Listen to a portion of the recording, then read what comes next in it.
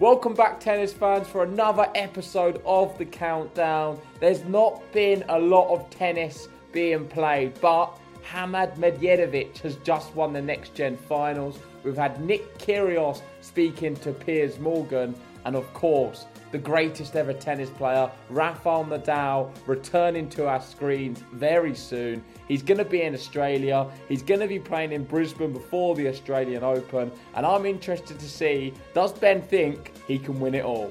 So stay tuned to find out my views. So grab yourself an alcoholic drink or a non-alcoholic drink and strap in, because this is The Countdown.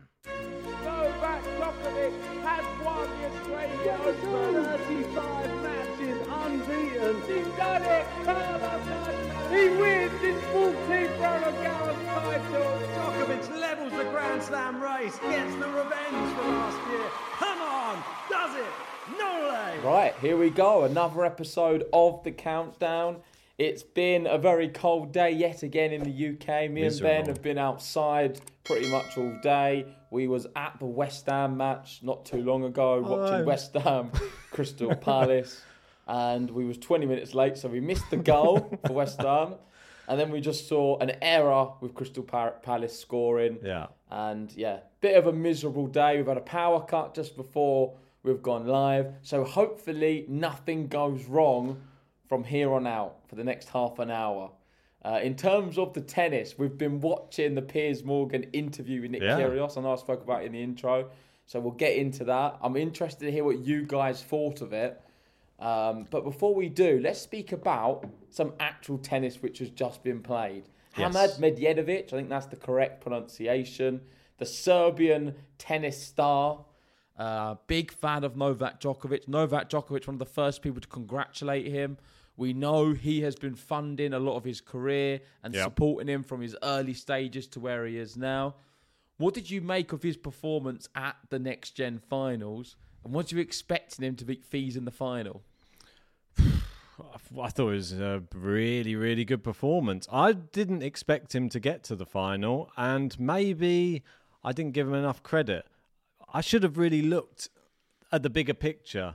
This is a guy, Serbian. There's another Serbian that's been doing pretty well this year, and he's sort of under the wing of Novak Djokovic. Djokovic, like you said, paid for a lot of his rise in the sport, has taken a lot of the pressure off of his family, and you can see, I feel that that's the reason he's playing at such a high level, is because he's playing with the knowledge that he's trying to make Novak Djokovic proud. And watching what Djokovic has done this year, that's got to be such a massive inspiration to Medvedev in this tournament.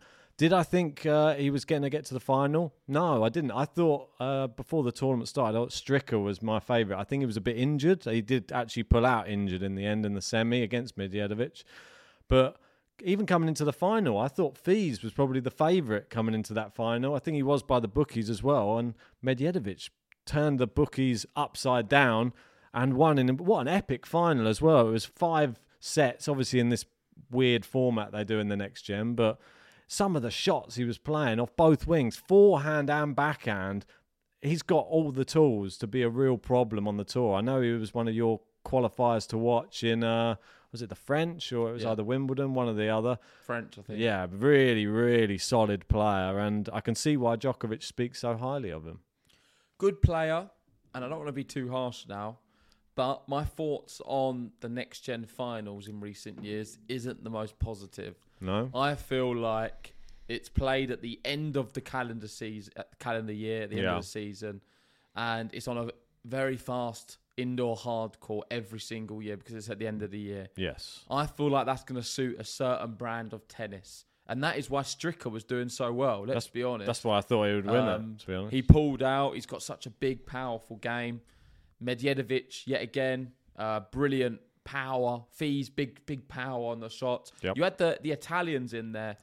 Who was it? Luca Nardi and the other one. Yes. I feel like they would do a lot better if it was played on a clay court. And I feel like you get to see the true essence of tennis on a clay court, whereas on these hard courts, you don't necessarily get that.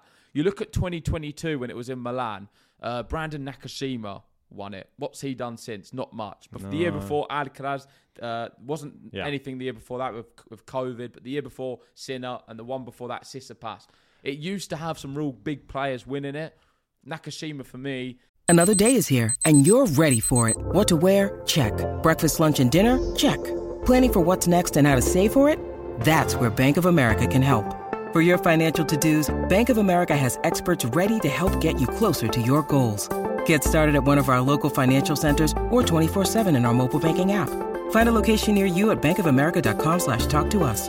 What would you like the power to do? Mobile banking requires downloading the app and is only available for select devices. Message and data rates may apply. Bank of America N.A., member FDIC. When you need mealtime inspiration, it's worth shopping Kroger, where you'll find over 30,000 mouth-watering choices that excite your inner foodie. And no matter what tasty choice you make, you'll enjoy our everyday low prices, plus extra ways to save, like digital coupons worth over $600 each week. You can also save up to $1 off per gallon at the pump with fuel points. More savings and more inspiring flavors make shopping Kroger worth it every time. Kroger, fresh for everyone. Fuel restrictions apply. Judy was boring. Hello. Then Judy discovered ChumbaCasino.com. It's my little escape. Now Judy's the life of the party. Oh, baby, mama's bringing home the bacon. Whoa, take it easy, Judy. The Chumba life is for everybody. So go to ChumbaCasino.com and play over 100 casino-style games. Join today and play for free for your chance to redeem some serious prizes. ChumbaCasino.com. No purchase necessary. Void where prohibited by law. 18 plus terms and conditions apply. See website for details. I don't think he's ever, this is my prediction, going to amount to a top 10 player. And I don't think Medvedev will either. I don't look at him and think this is the next gen finals, the top players coming through. I wasn't that inspired from what I was watching. I thought everything looked so fast and good, but that's only because of the conditions the tournament was played in. I think he's more of an all-surface player, though. I think that's the thing with Medvedev. That's where I slightly disagree with you. I think that he has a game for multi-surfaces, and that is probably like being from Serbia as well. He's good on a clay court. I think his game translates to the hard court. He can see he plays so well on indoor hard court there as well. I think he was serving one of the best, even though Fies has probably, I'd say, probably the best serve in the next gen out of all of them. Medvedev, I think, was serving better throughout the tournament, better than Fies, in my opinion. And he just looks solid. That's the one thing that I think Djokovic would install into you, just being a solid tennis player all round. And if he can maintain that type of level, he might even face some of the same criticism that Djokovic faces, which is when you're just an all-round, solid, great tennis player, you may not set the world on fire with like some neutral tennis fans. But if you start winning tournaments and you start really like going deep in Grand Slams, because I know that he's won, I think, like a challenger, that type of thing. I think he's gone deep in one ATP tournament. And that's about... He won Mallorca, didn't he? And that was in September. That's it. On the hard court. So I remember that one. And just looking at some of his form, it backs up what I was saying. Because I couldn't think of specific examples until I look now. But I remember watching him throughout the year when we've done draw previews as well. I don't think he's that great. And I hate to be on here and be negative, but I don't think any of them in the next gen finals were amazing. I think Arthur Fils, for me, is the best player on paper. I think he has the opportunity to have the skill set to push on and become maybe a top 10 player one day. So I'm not going to say that about him. It's dangerous. But none of the others, I don't think they're going to really cut it as a top tennis athlete. Medvedev, to me, will hang around the top 50 if he has a really good season, and that's about it. Brilliant. Don't get me wrong, massive achievement. But I'm not looking at this next-gen finals and thinking, these are future Grand Slam champions. These are future big competitors to carry the flag for the sport. Look at Medvedev at the end of last year. Lost to Blockux, lost to Benjamin Hassan in Basel, lost to O'Connell, lost to Mensik. Good players, but he doesn't set the world alight at all. And people can say, oh, he's only young, he's 20 years old. So let's give him some time. But still, from what I'm seeing from him, it needs to improve drastically if he's to be a top player. And the next-gen finals, I just find it's very frustrating that it's always played on the same surface. Of course, it's got to be because it's the end of the year and it's all a bit too cold. But surely there's somewhere in the world where it's warm enough where they could play somewhere else. I'm sure there is. I mean, this one obviously being played in Saudi Arabia and in Jeddah. But I think it was a successful tournament. It was very popular. And despite there not being, I say big names, but how big can you be at that age? I mean, you see in the last few years, there have been bigger names in there.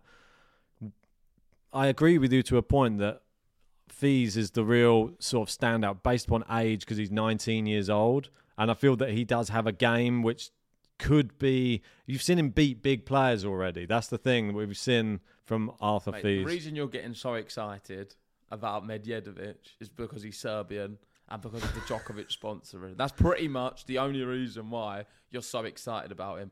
We watched the highlights not too long ago. Half an hour ago?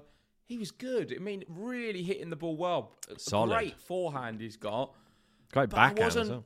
I wasn't blown away like this is the next generation coming through. Wow, we're in for a real treat. These players can go and challenge a Yannick Sinner or a Carlos Alcaraz soon. I just feel like they're going to be journeymen. A bit like what a Nakashima's going to be, in my honest opinion. Yeah. Looking through the recent years, it seems like the runner-up have a better career. So you've got Rublev, Dimonor, Korda, Lehechka, and now Arthur Fils. So that's all of the runners-up. Wow. In fact, Alex Dimonor was runner-up twice in 2018 and 2019. He's playing very well at the moment. And I feel like all of them players have a lot better chances of getting inside the top 10, Rublev already in there, than some of the players who have just won in Nakashima and Medvedev. Yeah, I sort of agree with you. I don't know what happened to Nakashima, to be honest. And not that top 10 is like the pinnacle, by the way. The reason I keep emphasising on the fact of top 10 is because I feel on the men's tour, not the women's, you're only ever going to get a Grand Slam champion from the top 10. Yeah, I mean, it's highly unlikely. You won't. You're not going to get any player win a Grand Slam on the men's outside the top 10. You have to be... It has to just be a ridiculous performance. Yeah. I don't think Berrettini was top 10, was he, when he played Djokovic at Wimbledon? Yeah. But he was on the fringes. I mean... Like Kyrgios as well. Yeah, Kyrgios. But it's just very unlikely to be able to do it. Unless you're a player like a Kyrgios who's got... His ranking doesn't mean anything. Yeah, exactly. I think that's the thing. You could be one of these players that's been out for a while and it might not be even about the ranking. It might just be the fact that you are good. And we know the players that are going to challenge. When you're coming into a slam, there's not many surprises. No. It would be nice to see a surprise. I would love to see or be surprised in one of these tournaments, but the chances are that if someone's going to just do a Raducanu and come through the men's and do like wins every single qualifying match, then goes on and wins Wimbledon or something. I mean, what's the odds in that happening? 1,000,000 to 1 probably on the men's side. It's just so unlikely. No, it simply won't happen. I know you touched there on Nick Kyrgios, so maybe that's a good segue onto Nick Kyrgios. Indeed. It's time for today's Lucky Land horoscope with Victoria Cash. Life's gotten mundane, so shake up the daily routine and be adventurous with a trip to Lucky Land. You know what they say. Your chance to win starts with a spin. So go to LuckyLandSlots.com to play over 100 social casino-style games for free for your chance to redeem some serious prizes. Get lucky today at LuckyLandSlots.com. Available to players in the U.S., excluding Washington and Michigan. No purchase necessary. VGW Group. Void where prohibited by law. 18+. Terms and conditions apply. He is someone who certainly can win an event from wherever he's ranked because he's got so much star power and natural ability. Yes. He's an incredible tennis player, and the big story with him is we always say if he would have applied himself, he would be a Grand Slam champion. But like he was saying to Piers Morgan... It's a bit like you, isn't it? No. like he was saying to Piers Morgan, that's just not who he is. You can't change who... He can't be Roger Federer. Well, I like what you said about Roger Federer. If we can get into some of those... Well, talk about the interview. What did you make of it first? Well, let's be honest. What's your assessment of the way Piers Morgan let's be honest about this with Nick Kyrgios? Because we could be PC and we could just dress it up and just say, oh, it was really nice to see them speaking with each other after having all of this so-called, what do we call it now, beef? I mean, come on, let's just say as it is. it was a little bit cringe in parts just because Piers Morgan's always trying to get on people's good side, I think. And when he finally sees that there's a real masculine man on the other end, I feel like he tries to like butch it up a little bit and tries to be like but then he's always laughing too much at every joke Kyrgios says. Kyrgios will say, oh, Roger Federer's got like 9 people to tie shoes. Like, everything's like over exaggerated. And then Kyrgios was sort of reciprocating a little bit with when he cracked a joke about sushi. Kyrgios was a little bit like he felt like he had to laugh at some of the things he was saying back. I don't know. Tell me in the comments section if you think that if I'm being a bit harsh, but for me, there was a little bit too much. I want respect. I wanted a bit more. It had a feel of 2 very rich men in a private members club. Where only them 2 are there, and they're sitting there with their whiskey, swirling it around, just having little sips of their whiskey and saying, oh, look at this, I've just spilt some whiskey. You're good at your job. Come and clean this up, please. No, you're good at yours. No, you're amazing. No. It had that feel at times. I found it slightly cringe a little bit, but it was still quite nice to hear from Nick Kyrgios from his side of the story. And I actually agree with a lot of what he says. Believe it or not. Same.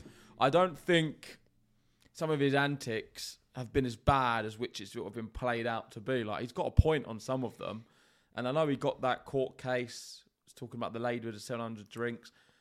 I think he got sued for defamation of character. I mean, some of this stuff was so silly. He doesn't help himself on a lot of occasions. But then I think when you are looking at sort of 4-hour tennis matches, if you've just got the sort of professional tennis player, if they're not really good, like the big 3 / big 4 with Andy Murray, it sometimes can be a bit boring.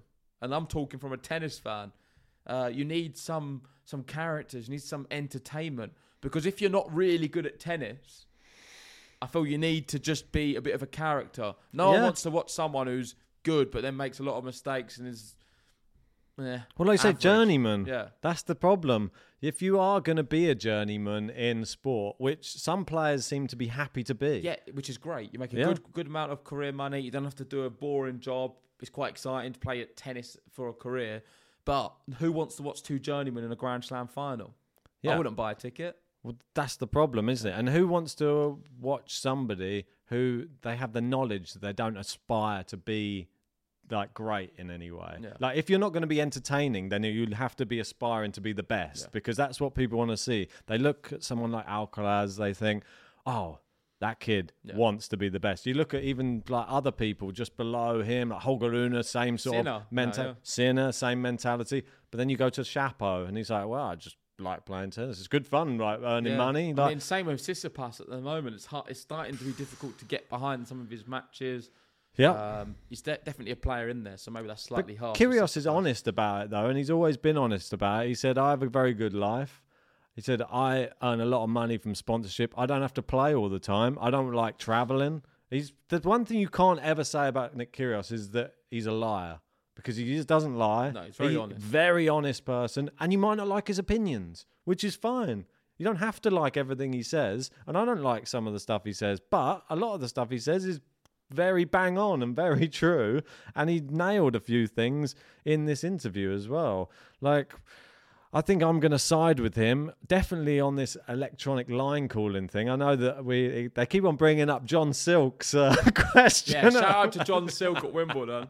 I know he was there on behalf of Game to Love, but they cut that bit out of the interview where he's got John Silk from Game to Love. That's it. But no, pretty cool that John managed to feature on there. And the Netflix documentary, isn't it? Yeah. But I do understand his frustration when you've got this old man or woman calling the lines, and surely if you had someone half their age, they might be able to see it a little bit clearer, or just use technology.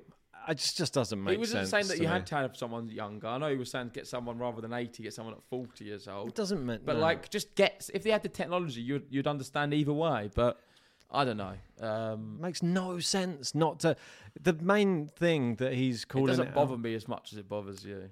No, but the main reason it bothers me is because this is actually people's livelihood. If this was like, if that was your job, let's say, and your job on how much you earned and how much your sort of like prestige and your whole career was based upon was not even based upon your skill level. It was based upon some old guy stood at the end of, or old lady stood at the end of a court just going, out.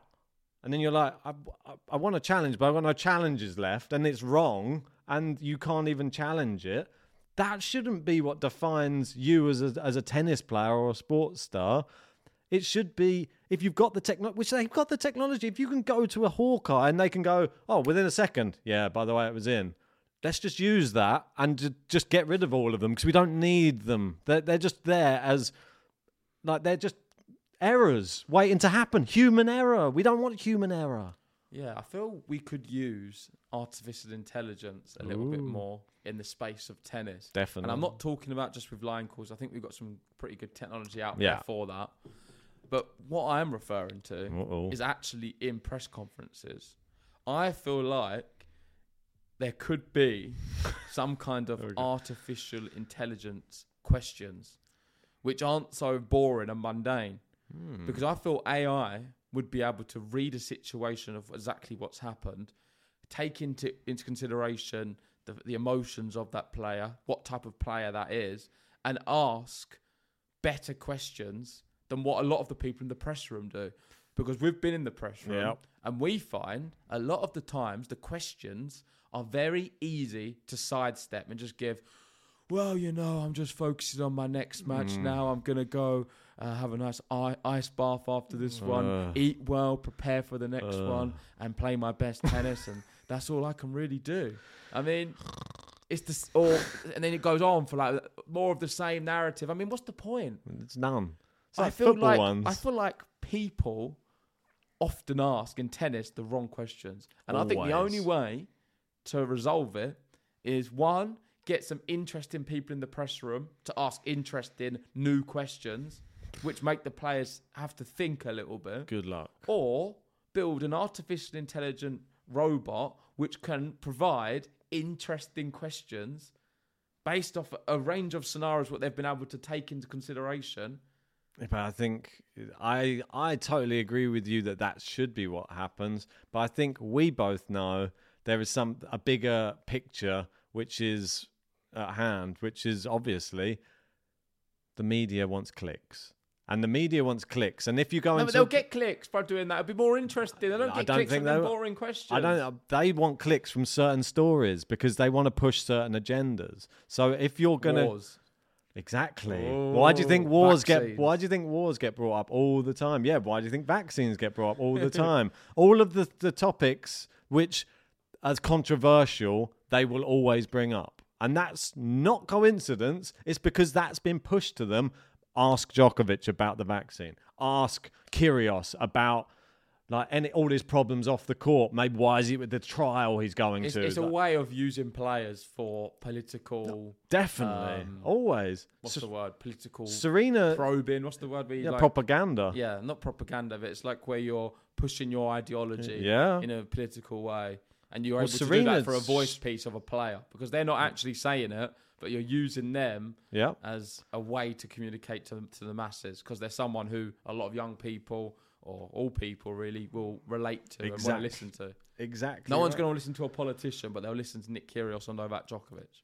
Oh, exactly. Remember we had the press conference with Cristiano Ronaldo moving the Coca-Cola away off the screen. See, that is political as well in its own way because he didn't want to be associated with Coca-Cola and their share price went zoom through the floor because he just pushed it off the screen and didn't want to be associated with them. That's the power of sports, men and women, on that level. And this is why they're always going to have to foot controversial questions unless they come to people like us. And we pose crazy questions like, what's your favourite song? Or my AI robot, but we'll have to wait for that till another day. The next part of the interview, which they didn't agree on, because a lot of it, they were just agreeing and saying, oh, Piers, you're so great. Oh, Nick, I love you. When they weren't doing that, there was a little bit about eating sushi in the press conference. I believe that was at Wimbledon. I think we was there when he was eating the sushi. And Piers doesn't think that is a respectful thing to be doing, a professional thing to be doing. That's what he said. What do you think? Because Nick Kyrgios doesn't think they see anything wrong in him eating sushi in a press conference. Because he had a way to explain it as well, which we So you agree with Nick? We understand the time constraints of press conferences as well, because they get booked in and you can't keep people waiting. And the only person who swapped them around was Djokovic, as far as I was aware of that. I think Norrie got made to go in his place a few times. He just got told, you're going instead of Djokovic. But anyway, I think he's got the right to do what he wants there. But Kyrgios, he just came in. He probably wanted to get it out of the way. He had played a long match, and he just wanted to take... I mean, and plus, the other thing that I'm not going to... I don't really care if he's eating sushi or not. If he's answering the questions, fair enough. For me, it's part of his personality as well. Some players, like he said, they might have had a beer, or they might... I've seen players eat pizza and stuff like that. Pass me the Sauvignon. Oh, there you go. Yeah. Sorry. I've seen some players eating pizza and stuff in press conferences and stuff like that. No one really has a go at them. It's just because it's Nick Kyrgios, I think they make a point of it. And I think that was the thing he was trying to point out in that interview with Piers Morgan isn't it funny how when I do something, it makes the headlines, but when everybody else seems to do it, it doesn't. And that's because it's this whole thing about controversial characters, and they try to make him into the bad guy, even if he's just doing something that everybody else does. What, eating in the press room? Oh, some other people do it. I've not seen many people I've do it. seen other people Who? do it. I don't know names. Well, that's ridiculous. You can't say I know people who do it and then not name anyone. I know. That's So a you bad just made it example. up? I've just done an Elon Musk interview. Nobody's ever done it before. Give me an example. Tell me someone who's done it before. All right, I'll have to look it up. Well, you're going to have to, because I think you've made that up. And you've also sidestepped the question of, do you think it's wrong? So you're saying it's fine? I don't have a problem with it. I know that for a fact in other sports I've seen it. It doesn't even matter if it's tennis or any other sport. I think it's the same thing. If you're doing a press conference, you can do what you want. You're there and you're doing them a favour by answering their questions. So if they have to wait for you to finish your mouthful before you speak, I think it's fine. Okay, can you find any other players, or is it all fake news? No, I know there's definitely UFC fighters. That's the main press conferences so I watch. Just to clarify there isn't any tennis players, but Ben's seen a UFC fighter once eating a Pringle. No, it's slices of pizza they always go with, and their ones they're like, sorry, and they just start like chomping on. In fact, there's Iga. I think Iga might have had pizza in a press tiramisu, conference. Maybe. I'm not sure, but let's move on. Let's have a I'll look. let you have a look as we go on. The next part of the interview was a little bit more serious, I would say, and it was talking about his mental health and all of the troubles he's had. We did do a news video on it, and we have spoke about it from time to time. Serious. I was shocked when he come out with everything he did about his mental health and how bad it was. Of course, it is scary. A horrible place for him to be in, but I do. This is my own belief, no one else's, but I do think that it is sometimes it can be turned into a real positive. Oh, definitely. I believe that for people to really be able to experience true happiness and fulfillment in their life, they have to go through something which is worse than just a bad time. Oh, yeah. And what I mean by that is just like today, we've had a bit of a bad time. This is not like that drastic. No. You need to go through something where mentally or like something really bad. That's the only way you can appreciate the real good times. And I totally agree. I would say he's had real rock bottom, like a bad period where he was cutting himself, where he was laying in his room. Yeah, in the dark. Not going out, drinking, abusing himself with drugs. And I think from doing so, it's made him the person who he is. I don't think he should have any regrets for his actions. No. And I think it enables him to see life maybe for a different lens. And if he's able to get any success now in his tennis career, I know he's 28 years old.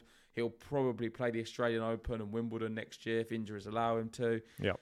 If he could win one of them, I think the emotion... I know he's always said he'd retire afterwards, because for him, that would be... He wouldn't be able to go any further than that. Yeah. But that would be like the most euphoric feeling you could possibly imagine. For someone who's been right at the bottom to then win something big, it's huge. I mean, in a way, you want to say like he sort of deserves it, but you feel like he has to earn it to deserve it. He's managed to get to really the top of the sport, despite a lot of people not believing in him. There's a lot of people who do believe in his ability, but don't believe in his will to win and his, I'd say it's like professionalism. Like I feel that that's the one thing that a lot of the players show. If you want to win a Grand Slam, you have to be like the consummate professional to get to that level. And you look at the likes of the people who have been winning them. They're the only people who have won them in recent years have all been the top players, and they're the most skilled, the most dedicated. And if you're not dedicated for a full season, people probably just don't think you're entitled to even win one. And I feel that he started to win people over. Like that Wimbledon, he came after. I feel so sorry for him that after that, he's just had bad luck, hasn't he? He got injured, didn't he? He was trying to help his mum who got like held at gunpoint or something. Had a car stolen, injured it, lacerated his foot. So he said he was bleeding everywhere when he was chasing, like to try and help her. I mean, to have that as like an injury and then to be out of the slams after when he said, oh, now I really feel like I'm going to really make a push. He was even saying he was going to play the French Open, all this stuff. So sad that he hasn't been able to fulfill the one time that everybody thought that he's now serious. Well, he's back, kind of thing, from that Wimbledon year, 2 years ago now. Yeah. He's back. Yeah, but this is exciting. But how back is he? Like, wow. Let's look forward for 2024. And the reason I want to speak about 2024 is because we're going to go through the calendar and talk about Rafael Nadal in a minute. But I believe it could be the title of the video. We've not decided yet, but... Can Nick Kyrgios win a Grand Slam next year? Yes, most definitely. If he plays the same way and that he played in that Wimbledon, I believe Wimbledon is his best opportunity to win a slam. So if he was pitted up against a Yannick Sinner the way he's playing right now, would he be able to beat him? Kyrgios playing his best tennis or Sinner playing his best tennis, who would win? I mean, Yannick Sinner, you'd have to probably say would beat him right now. That's the thing. There we go then. So you're saying he's going to win it. And you've got to beat Djokovic as well. You might have to beat Nadal. But Kyrgios might be... Alcaraz, who's getting better, who's just won Wimbledon. He's not had to play... You always get too far ahead of yourself with Nick Kyrgios, I think. I'm not sure. I think he had a really good season. He's turned the corner. And I'm saying a lot of positive things about him. Do I think he's going to win a Grand Slam in his career? No. I think he's had his chance. He got to his final. He will not get to another final again, in my opinion. I think there's too many young players coming through who are so good. Really good. Yannick Sinner and Alcaraz, Rune's getting there, are so good. Maybe I'm a fanboy. There's going to be people in the comments who don't like my love for Carlos Alcaraz and Sinner. You then got Djokovic, who's going to mop up anyone who's not them two. But then you've got Daniel Medvedev, who is a beast. I'm sorry. Daniel Medvedev on a hard court is an absolute beast. Yeah, he is. I don't care what anyone says. He's so good, Daniel Medvedev. Even in that final at the US Open where he lost to Djokovic, he played so well and still lost. It was the story of most matches with Djokovic. Sinner played so well that still lost. So I don't see how Kyrgios can get into that conversation at the moment. I think he played extremely well in that period. But I don't know how many times he can just go from not playing to then come back and keep bouncing back. That's the question. There's only one player who's able to do that, and that's Rafael Nadal. And he's shown that time and time again.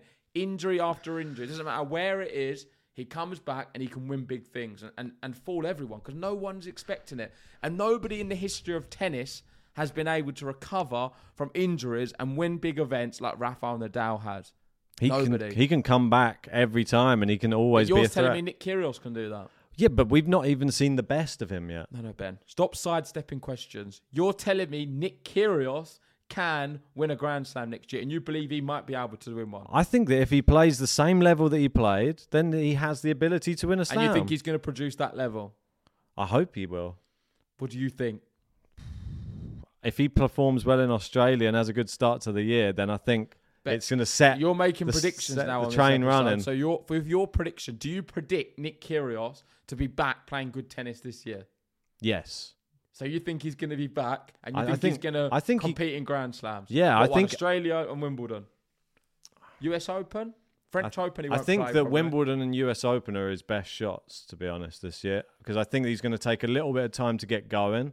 But when he gets going, I think that we're going to... Wimbledon, we may see something really special, maybe like a semi-final he could do. And then the US Open, if he gets a good draw, we know he's beaten Medvedev there. Not many people can say that. If he just stays fit, that's all we ask from you, Nick Kyrgios. Stay mentally fit, physically fit. And he's a nightmare for everybody on any surface, I think, apart from maybe the French. If we could see him play the French, I would love that, because he hasn't played the French Open since 2017. Okay. That'd be crazy. If he wins the French Open, Nick Kyrgios, there you go. That's my prediction. No. The last bit I want to touch on the Kyrgios interview before we move on. Go on. Because I feel like we spoke for far too long about it. Go on. And that is him constantly referring to Novak Djokovic as the greatest athlete and player of all time. He's done a complete U-turn with Novak Djokovic. He wasn't a big fan. He criticised him a lot on social media and in the press rooms. Now he's best friends with him, wants to go out for dinner with him. Yeah. Continuously has a lot of nice things to say. Same with Piers Morgan. He seems to have matured a lot in the last few years. Yep. And he's befriending a lot of the big names in television and sport. What did you make of his comments regarding Djokovic? Well, it's no secret now. I think he's not the first time he said it.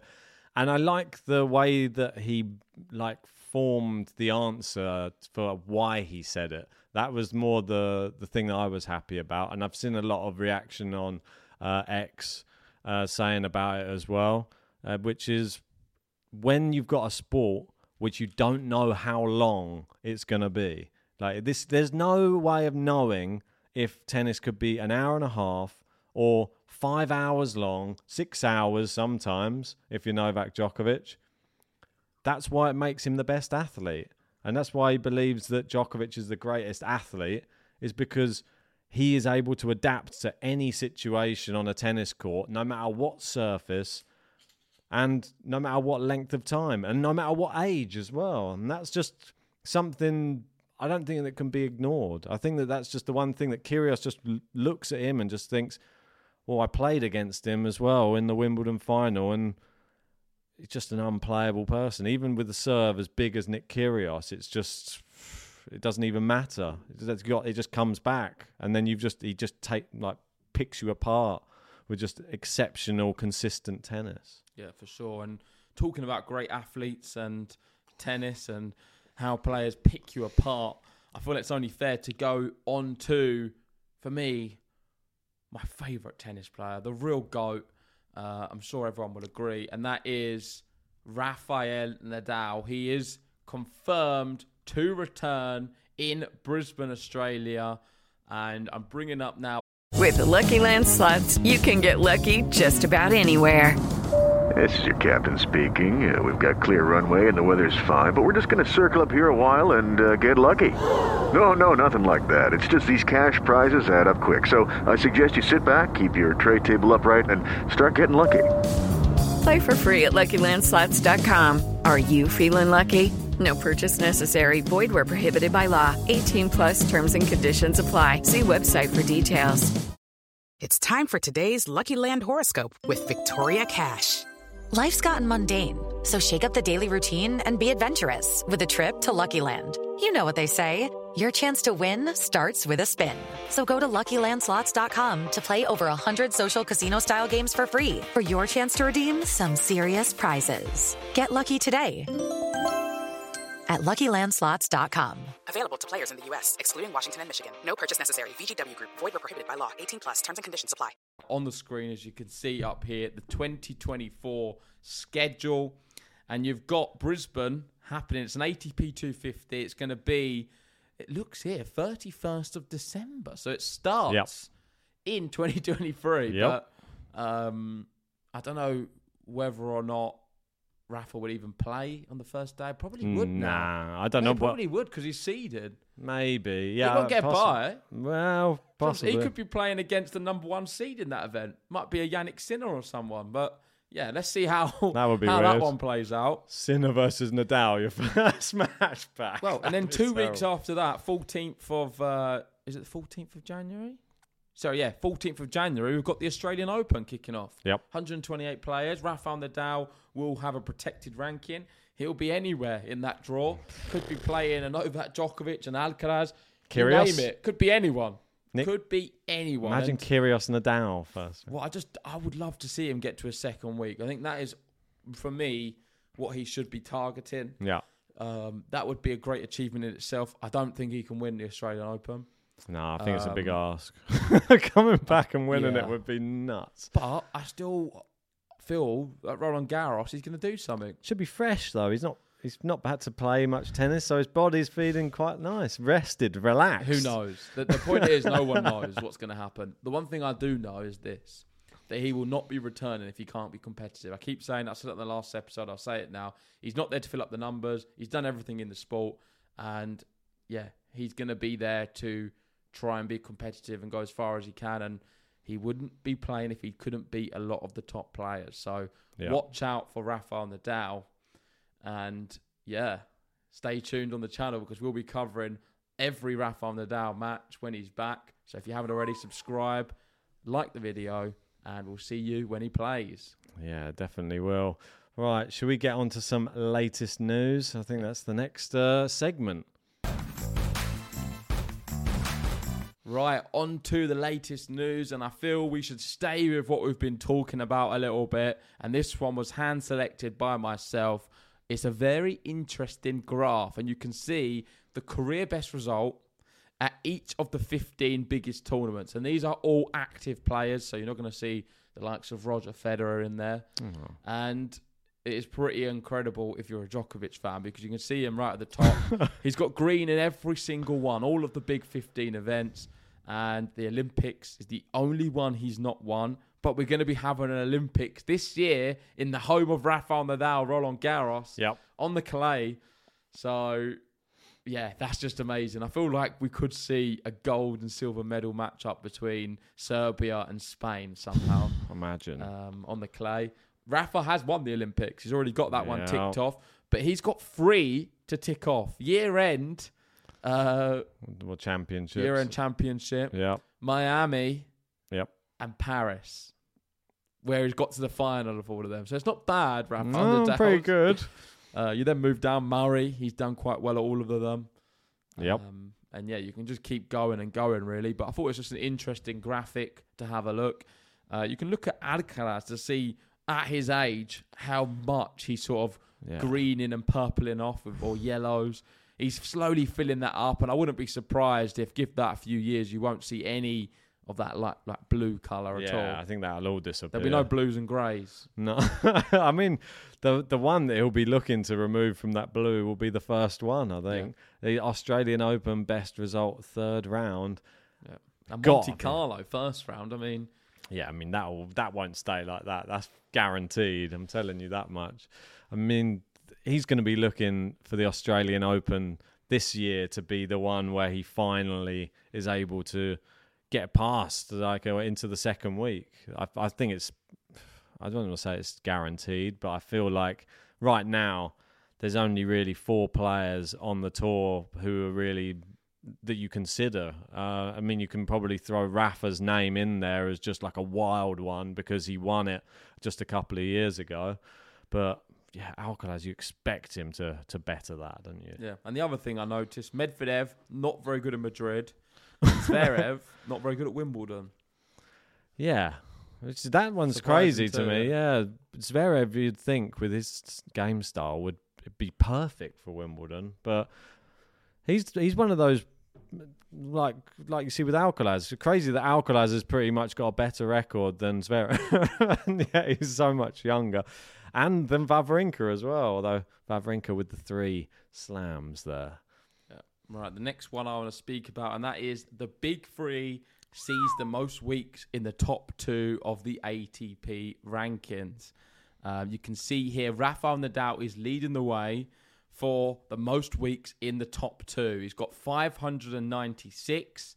We have Djokovic 2nd with 561 and Roger Federer 3rd with 528. Djokovic has a chance, with Rafa outside the top 2 at the moment, to extend more records. He's not got this record, but he can extend his overall records against everything else. This is like the only thing he's not really got on anyone. I'm sorry, but I've got to call this as it is.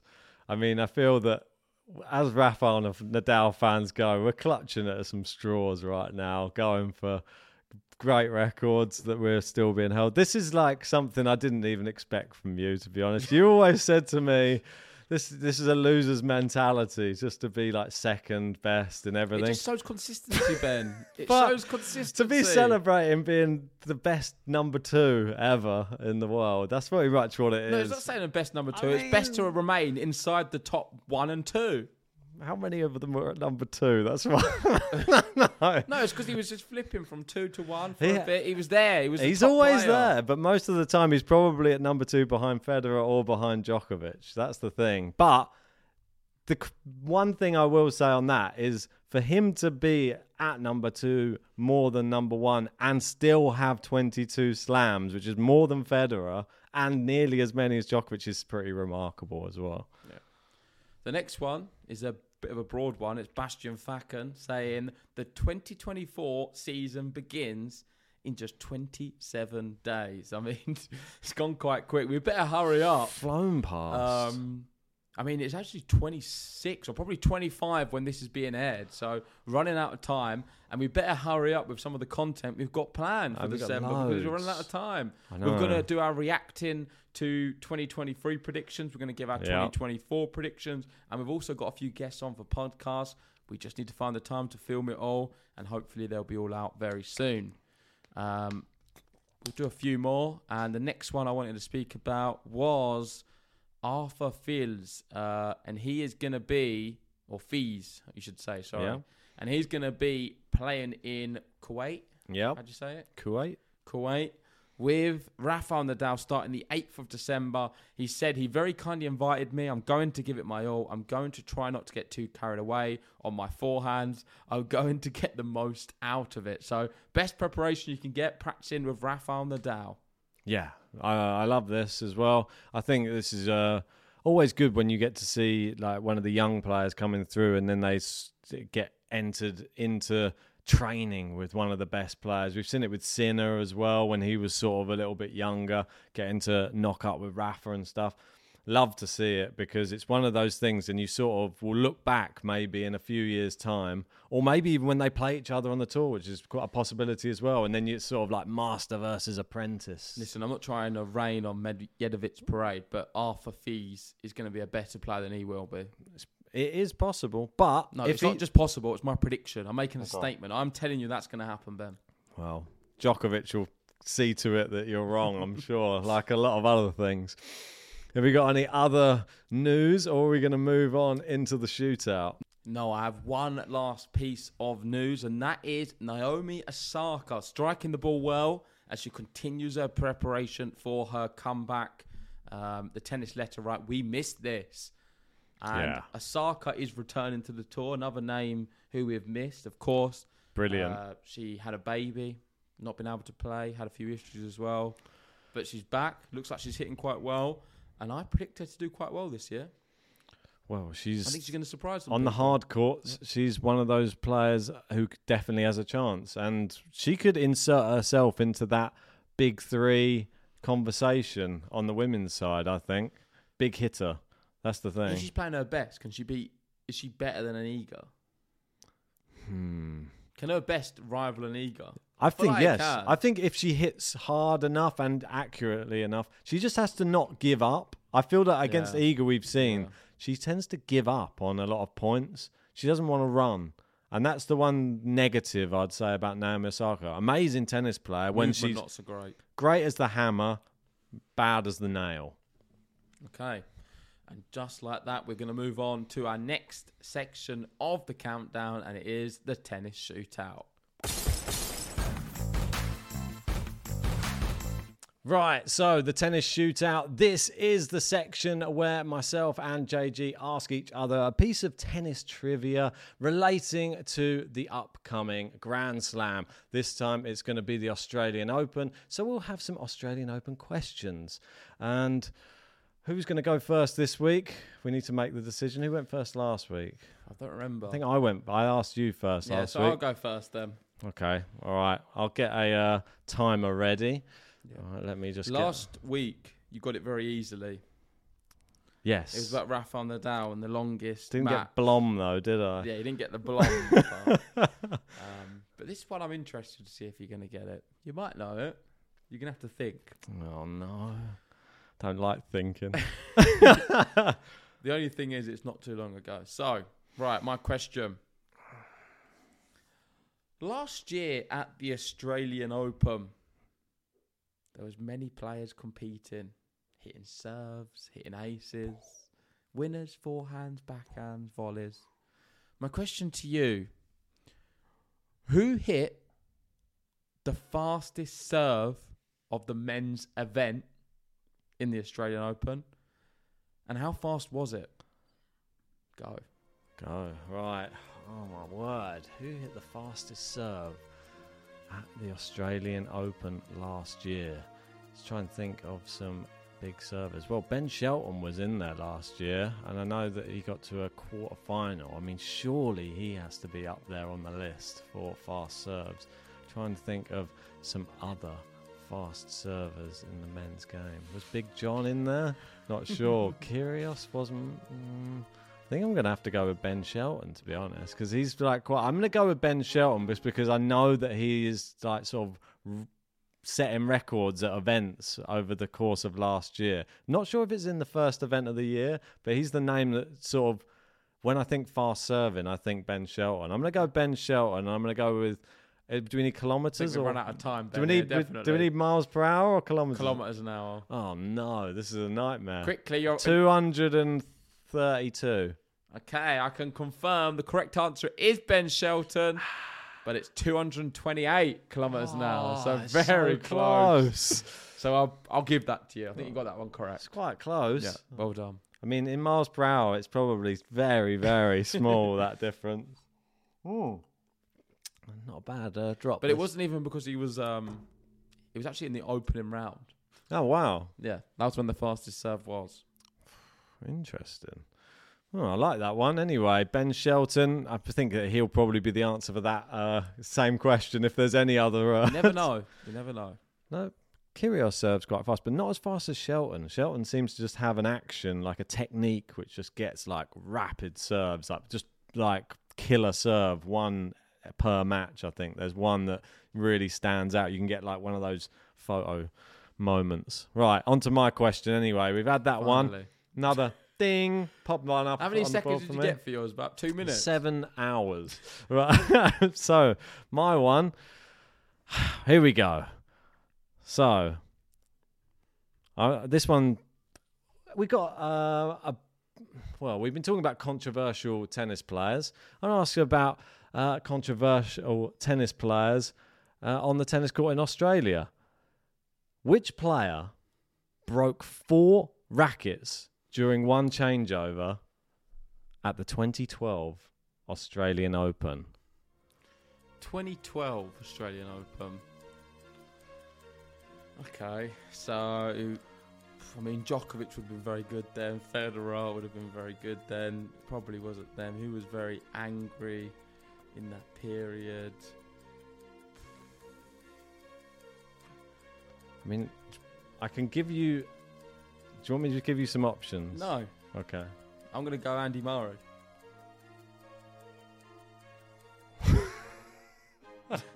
Andy Murray? Yeah. I don't think that Andy Murray's going to be doing I that. wouldn't be surprised. 4 he gets so rackets? angry. Well, who's the answer then? Right. Someone I don't know. Marcos Baghdatis. Oh, okay, yeah. You yeah. do Yeah, know I do Marcos know that. Baghdatis. Yeah. You probably remember it. Yeah, I do know you say it. Yeah. Marcos Baghdatis. You always do old stuff. I mean, we I was saw him about, at the Champions. We saw him at the 14 years Champions Tour. I was young. I was a child. He had a little dad bod. No, but I always give recent stuff. You always give me old questions. But there we go. I wish it was the other way around. I didn't know it. So 1-0 to Ben. Well done. You got another win on the tennis shootout. Australia seems to be my country. Right, let's move on to the last section, and that is the Q&A.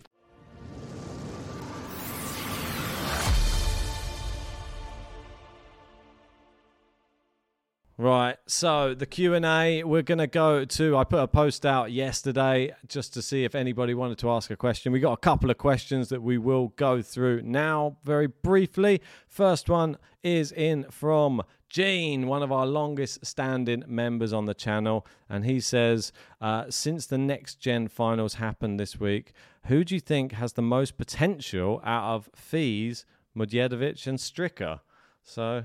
Fies, 100%. I see him being the future of tennis. I don't think Medvedev will really amount to a top player, but that's just my prediction. He could obviously do well, and he's certainly a very good player at the moment.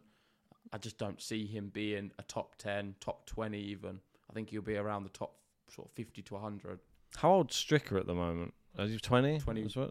I think they have to be like 21.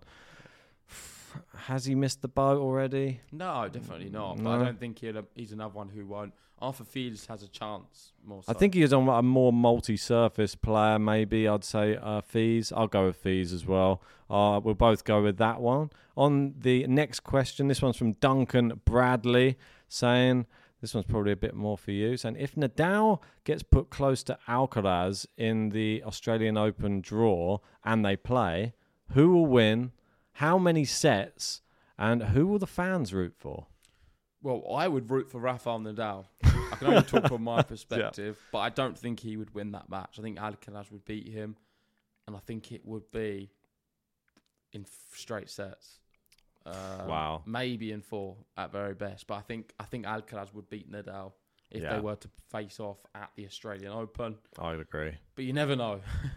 I'd like to be hopeful that Nadal can play really well. I'd say Clay is the only. It's going to be tough, and I think you'd want to avoid any top players until he really has to play one of them.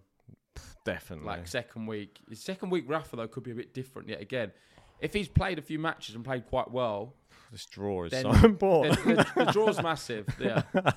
Make sure to join us for the draw. Yeah, definitely do. I can't see him taking a set on a fast surface against Alcaraz. I think the only chance he'd have is on a clay court.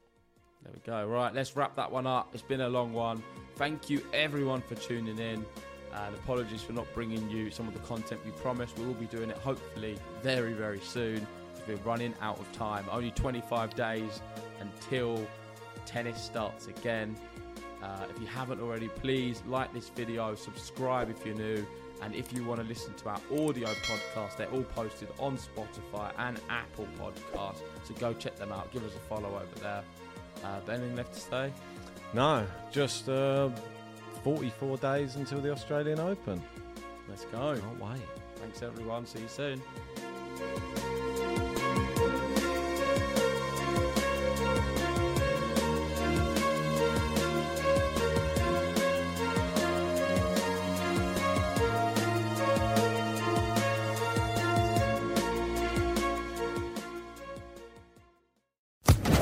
Social Podcast Network. I'm Victoria Cash. Thanks for calling the Lucky Land Hotline. If you feel like you do the same thing every day, press 1. If you're ready to have some serious fun for the chance to redeem some serious prizes, press 2. We heard you loud and clear. So go to LuckyLandSlots.com right now and play over 100 social casino-style games for free. Get lucky today at LuckyLandSlots.com. Available to players in the U.S., excluding Washington and Michigan. No purchase necessary. VGW Group. Void where prohibited by law. 18+. Terms and conditions apply.